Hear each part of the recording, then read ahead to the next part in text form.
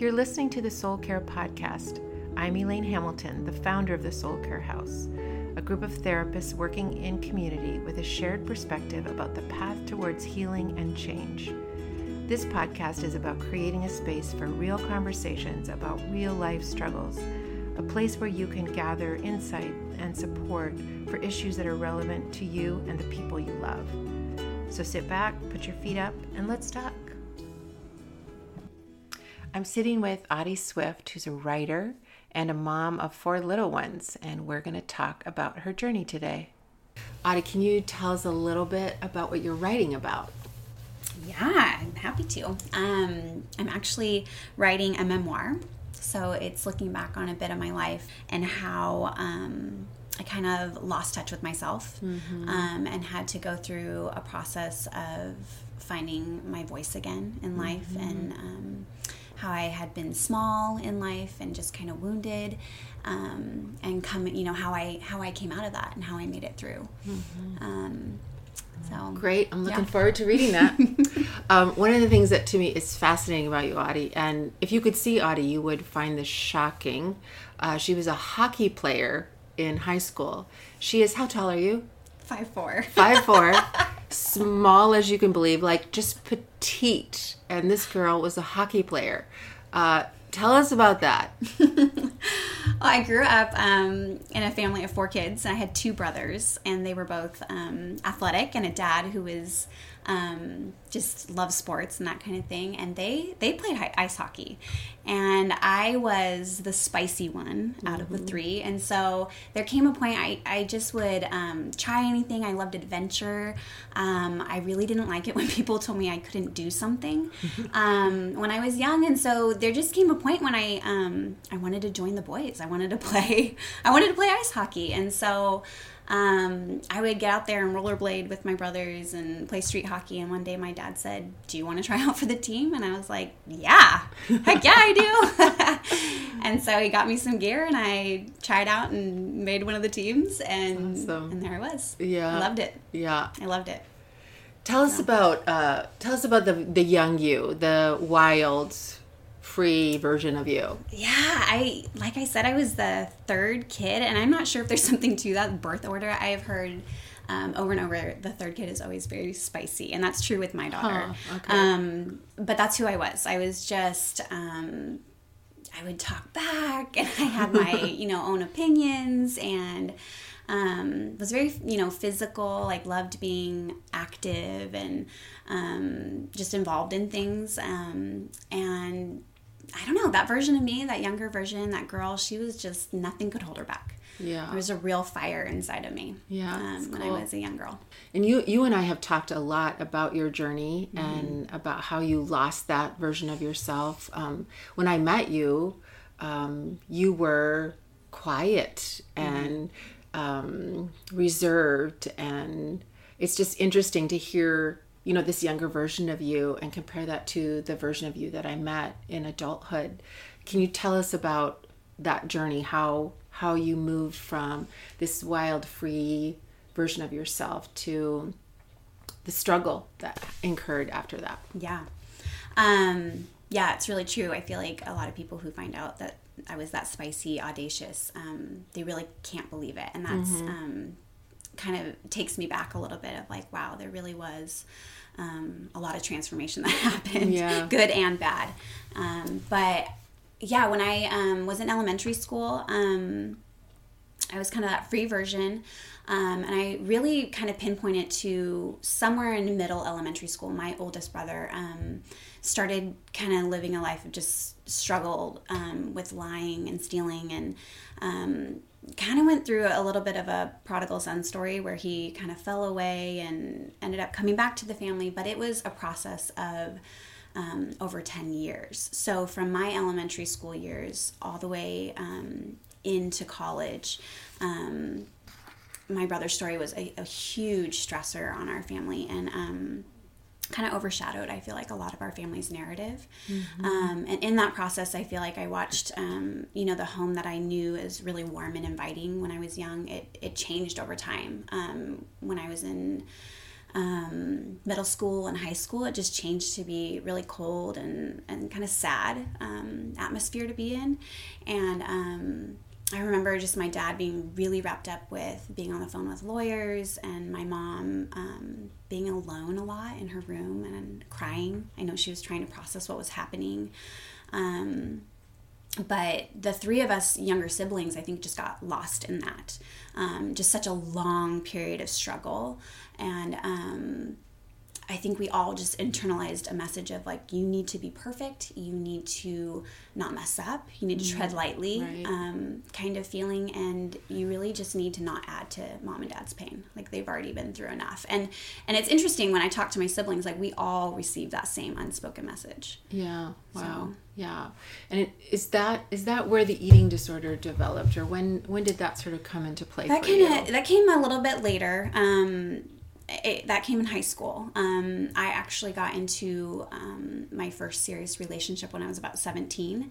And I really feel like that was kind of the, I don't know, compelling thing that happened to kind of cause the eating disorder to come out like it did. So that, relationship started good. It was, a typical high school relationship, I think. Like, he was charming and my family loved him. But what started, innocently, it changed to become very wounding. And, at the first signs of what I think is, was trouble in that relationship, which I would say was kind of his narrow view of beauty. He focused a lot on thinness and body size, and kind of criticized me, really backhanded, criticized other people's appearances. And I became very aware of that, obviously. Yeah. I think my eating disorder coincided with just the downfall of that relationship. And I was in that relationship for 5 years. So, gosh, a long time. Do you remember what you were thinking in the middle of that? Like, were you aware of how damaging it was to you, or do you feel, were you just trying to make it work, or how do you think you conceptualized that at the time? No, I don't think. I think I was really naive about the eating disorder, for sure, and definitely that relationship. I think it was something that was affirming at the time when I felt really lonely. I was pretty isolated. I didn't have a good core group of girlfriends around me. Obviously, my parents were pretty wrapped up, and I would say emotionally pretty unavailable. And it kind of fed that, those needs, those immediate needs at that kind of tender age. So I think if any alarm bells went off, or any red flags kind of came up, I think the need to kind of trump those for attention and things like that just were louder. Yeah.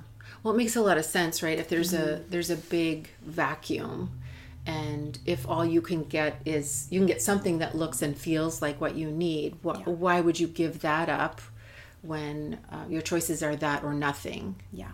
Right? So I think that fear of nothing, or I think it would have caused a fear of abandonment and that kind of thing, that I was really invested at that point. Makes sense. Yeah. How would you say that eating disorder affected sort of your thinking, the way that you treated yourself? How would you describe that? I think it started really, really innocently. Like, I look back, and the beginning of the eating disorder really started when that boyfriend went out of town for a short period of time, and I just kind of put a challenge on myself, I think, because of all, obviously, the commentary he had made about thinness and size. I thought, I'll use this as a challenge, like, see how much, if I can lose any weight while he's gone. And so I started, restricting, and I lost enough that when he came back, it was met with a gushing positive response. Wow. And that was just, I look back, that was very much a triggering event. That it was that reinforcement, that positive affirmation. And so it just kind of continued from there. And were you already tiny at the time? I was already pretty small. I was athletic, and so I had a good amount of muscle on me. But yeah, I mean, you have to get pretty invested in that eating disorder to cause any sort of change when you're a fit, thin person, just by natural frame. Right. So yeah, that kind of, it just, propelled me forward into all of that. And what was it that sort of was a light bulb of like, oh my gosh, I'm hurting myself? Like how long did that take, and how did that come about? I think it probably took a good handful of years. Mm-hmm. I did kind of the classic, just evading being caught in the eating disorders. So it started out as anorexia, and I was eventually confronted by friends and family, and then my mom sat me down and said, we've got to get a handle on this, or I'm going to have to send you to a treatment center. Oh gosh. Was that terrifying? That was terrifying. Yeah. Terrifying. It was so much pressure, and by then I already had such a intense fear of gaining weight that I just did anything to evade being sent there and losing what I had going on, which seemed to be working for me at the time. And so that morphed into bulimia.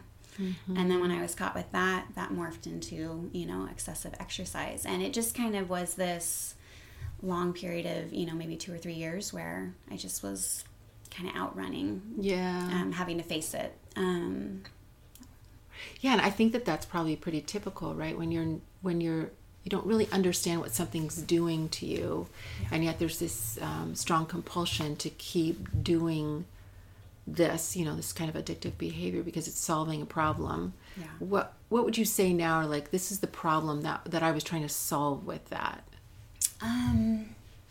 I think it was a lot of things. If I'm looking back, I think it almost created, it was a lot of factors that kind of created that perfect storm. I think of, even my mom's history of body image issues. I remember growing up with her criticizing herself. My dad was pretty perfectionistic. And then, of course, you think of like the family stressors and just all of that was going on with my brother. I think I mentioned earlier just that feeling of isolation. I didn't have a lot of friends around me in high school. And then, of course, that unhealthy relationship.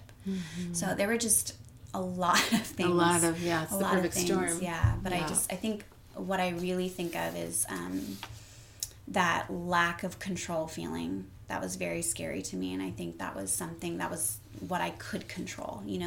I think that there was so much pain happening internally that I really couldn't deal with that, the internal just emotions and pain, and so it was a way to kind of numb from that. I think it was a distraction to just focus on the external, even if that was painful in and of itself too.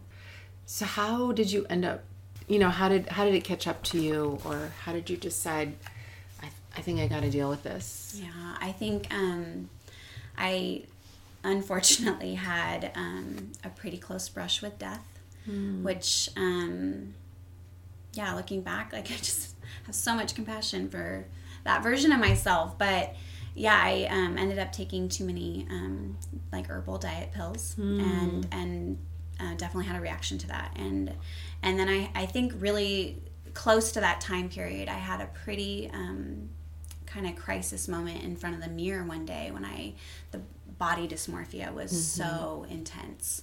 And I thought both of those moments, I just thought, wow, this is going to be the end of me. Like this will kill me. Yeah. Like this is so intense and so all-consuming. Like this will kill me eventually. What steps did you take at that point when you have this moment of clarity, like, oh my gosh, this is going to kill me? Yeah.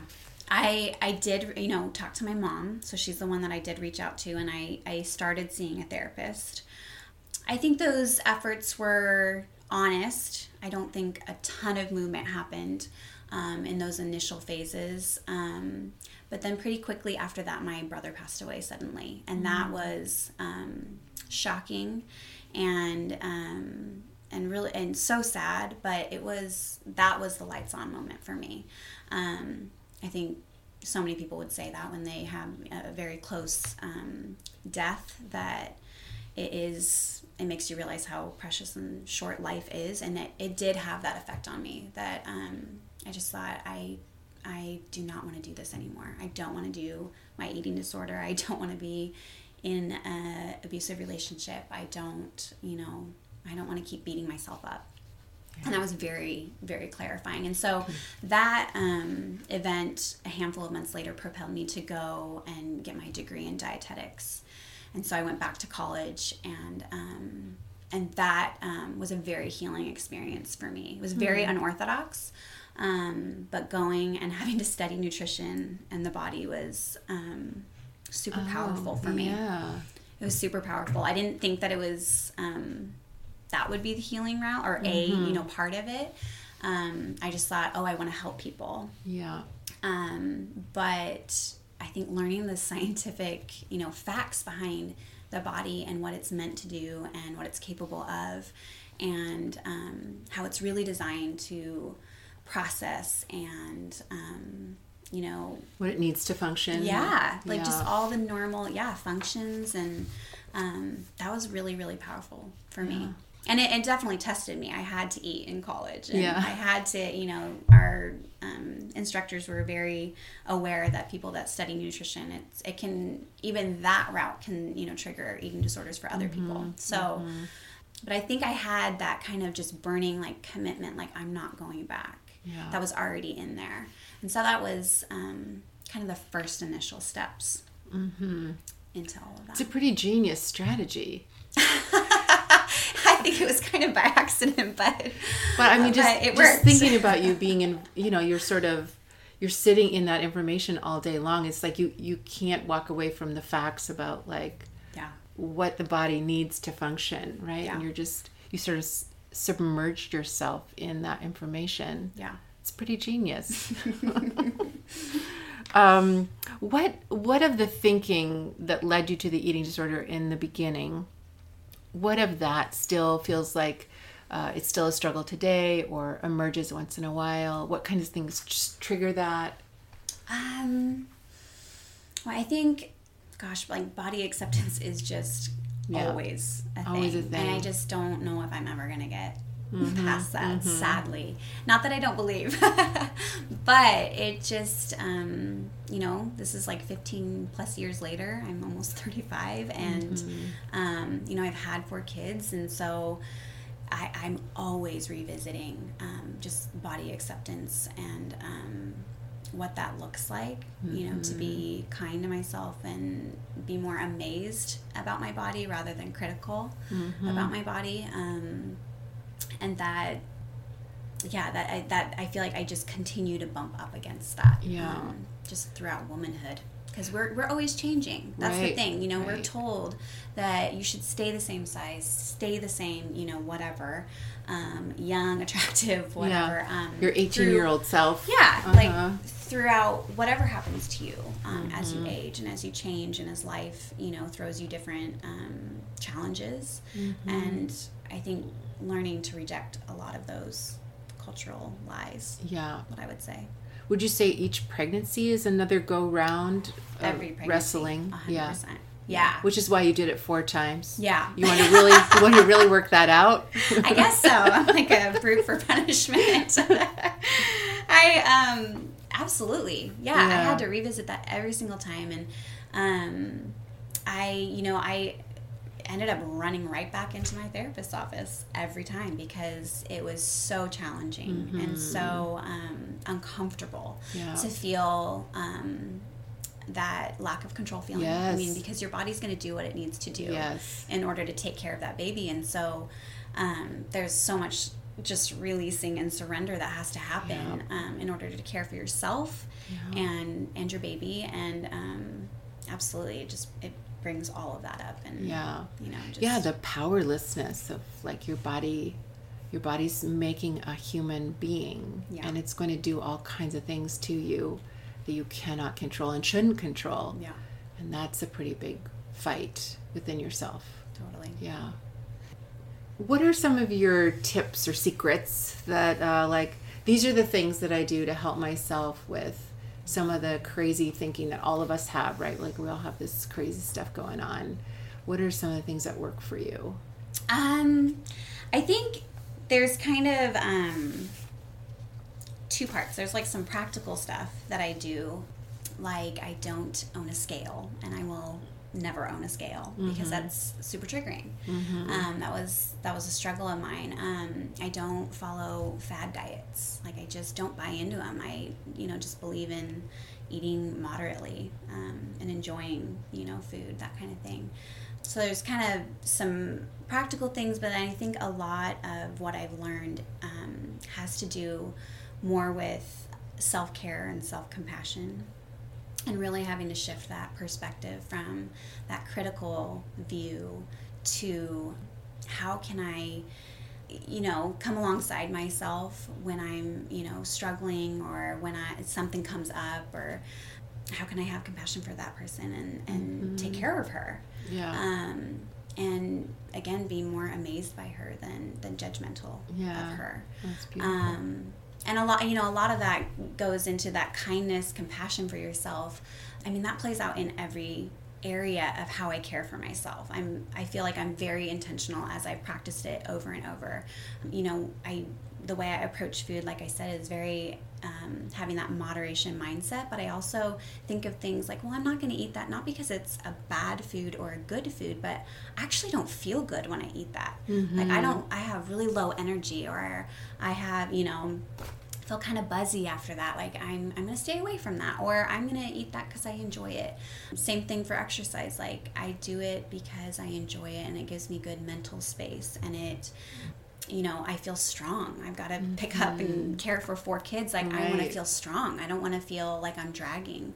Same thing for sleeping and things like that. Like, I mean, all of that, it kind of holistic self-care really is motivated by that. How do I feel, and how am I, able then to engage in life with how I'm taking care of myself. It's beautiful. What would you say to somebody struggling with an eating disorder now, any version of that? What would you wish for them? I was thinking about just people who are struggling, today. It makes me think that there's probably 2 versions of people that are listening to our conversation here, which I would say probably are one set of people is someone who is struggling with an eating disorder but maybe isn't ready to change, and the other would be someone who's maybe struggling and is ready to look for help.